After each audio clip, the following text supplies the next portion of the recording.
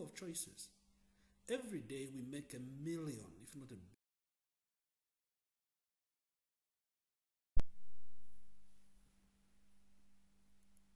BSPH 221, Lecture 8, Approaches to Health Promotion, the Educational Approach. Hello, I'm Dr. Jonathan Sitali. This lecture will look at the educational approach to health promotion and will focus, like we've said, on the approaches, the theoretical basis, the aim, the methods, and the evaluation of this approach.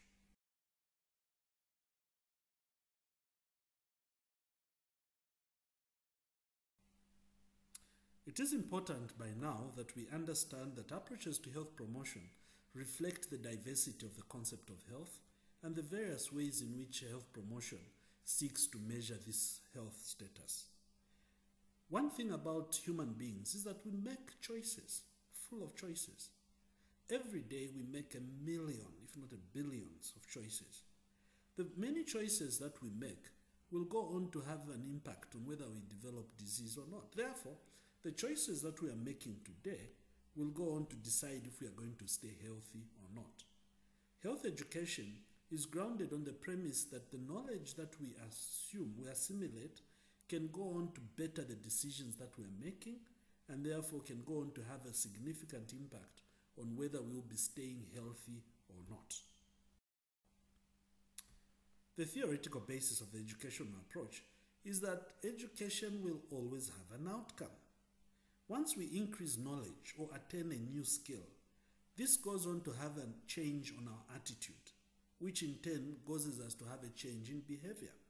This is the most basic model describing the formulation of human behavior.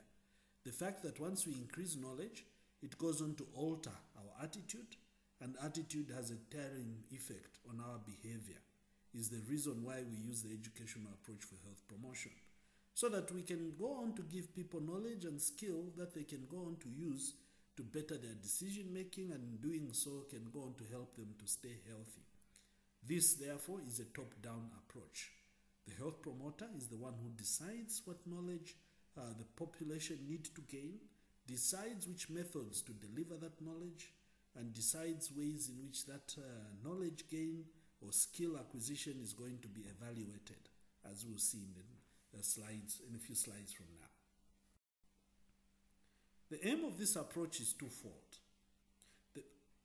One, to increase knowledge and information. Two, to help acquisition of skill.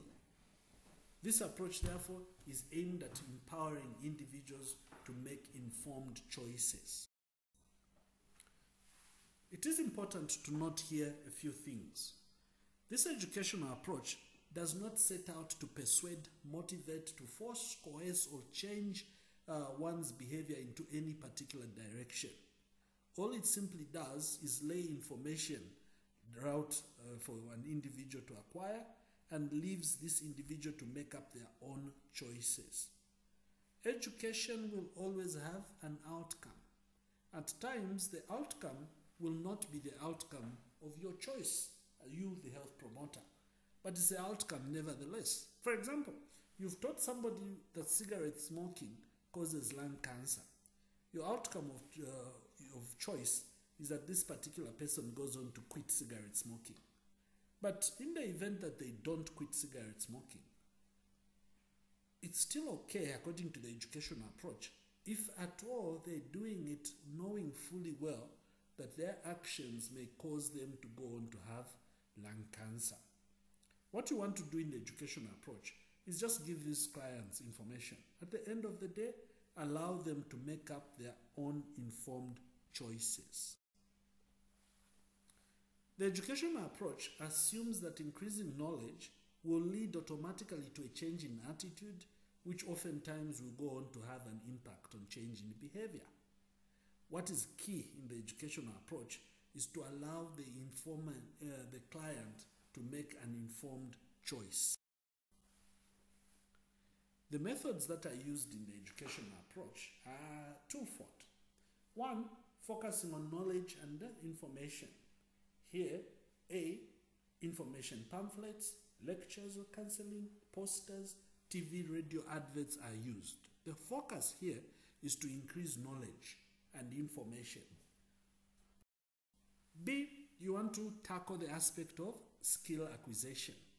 Here, you use things like role-playing, drama, demonstrations, things that are going to allow somebody to be able to manipulate objects. It is important here to note that when we are dealing with the educational approach, we are relying on time-tested methods through which psychologists have told us humans learn. This informs the cognitive aspects, affective aspects, and behavioral or psychomotor aspects. In cognitive faculties, here we're dealing with the way we understand information. Affective changes the way we feel towards particular phenomena. Behavior or psychomotor skills deals with our ability to manipulate test objects or circumstances that are given before us. When evaluating the educational approach, it's important that we also remember that the approach itself has two aspects. One, it looks at increase in knowledge. Two, acquisition of skill. Therefore, even in evaluation, we need to evaluate those two aspects. Evaluation of the increase in knowledge, we use surveys, questionnaires, interviews, feedback or evaluation forms, and even tests or exams.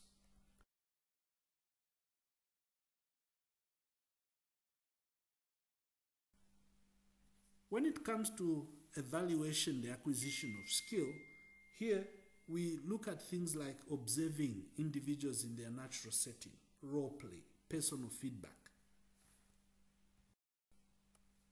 Thank you.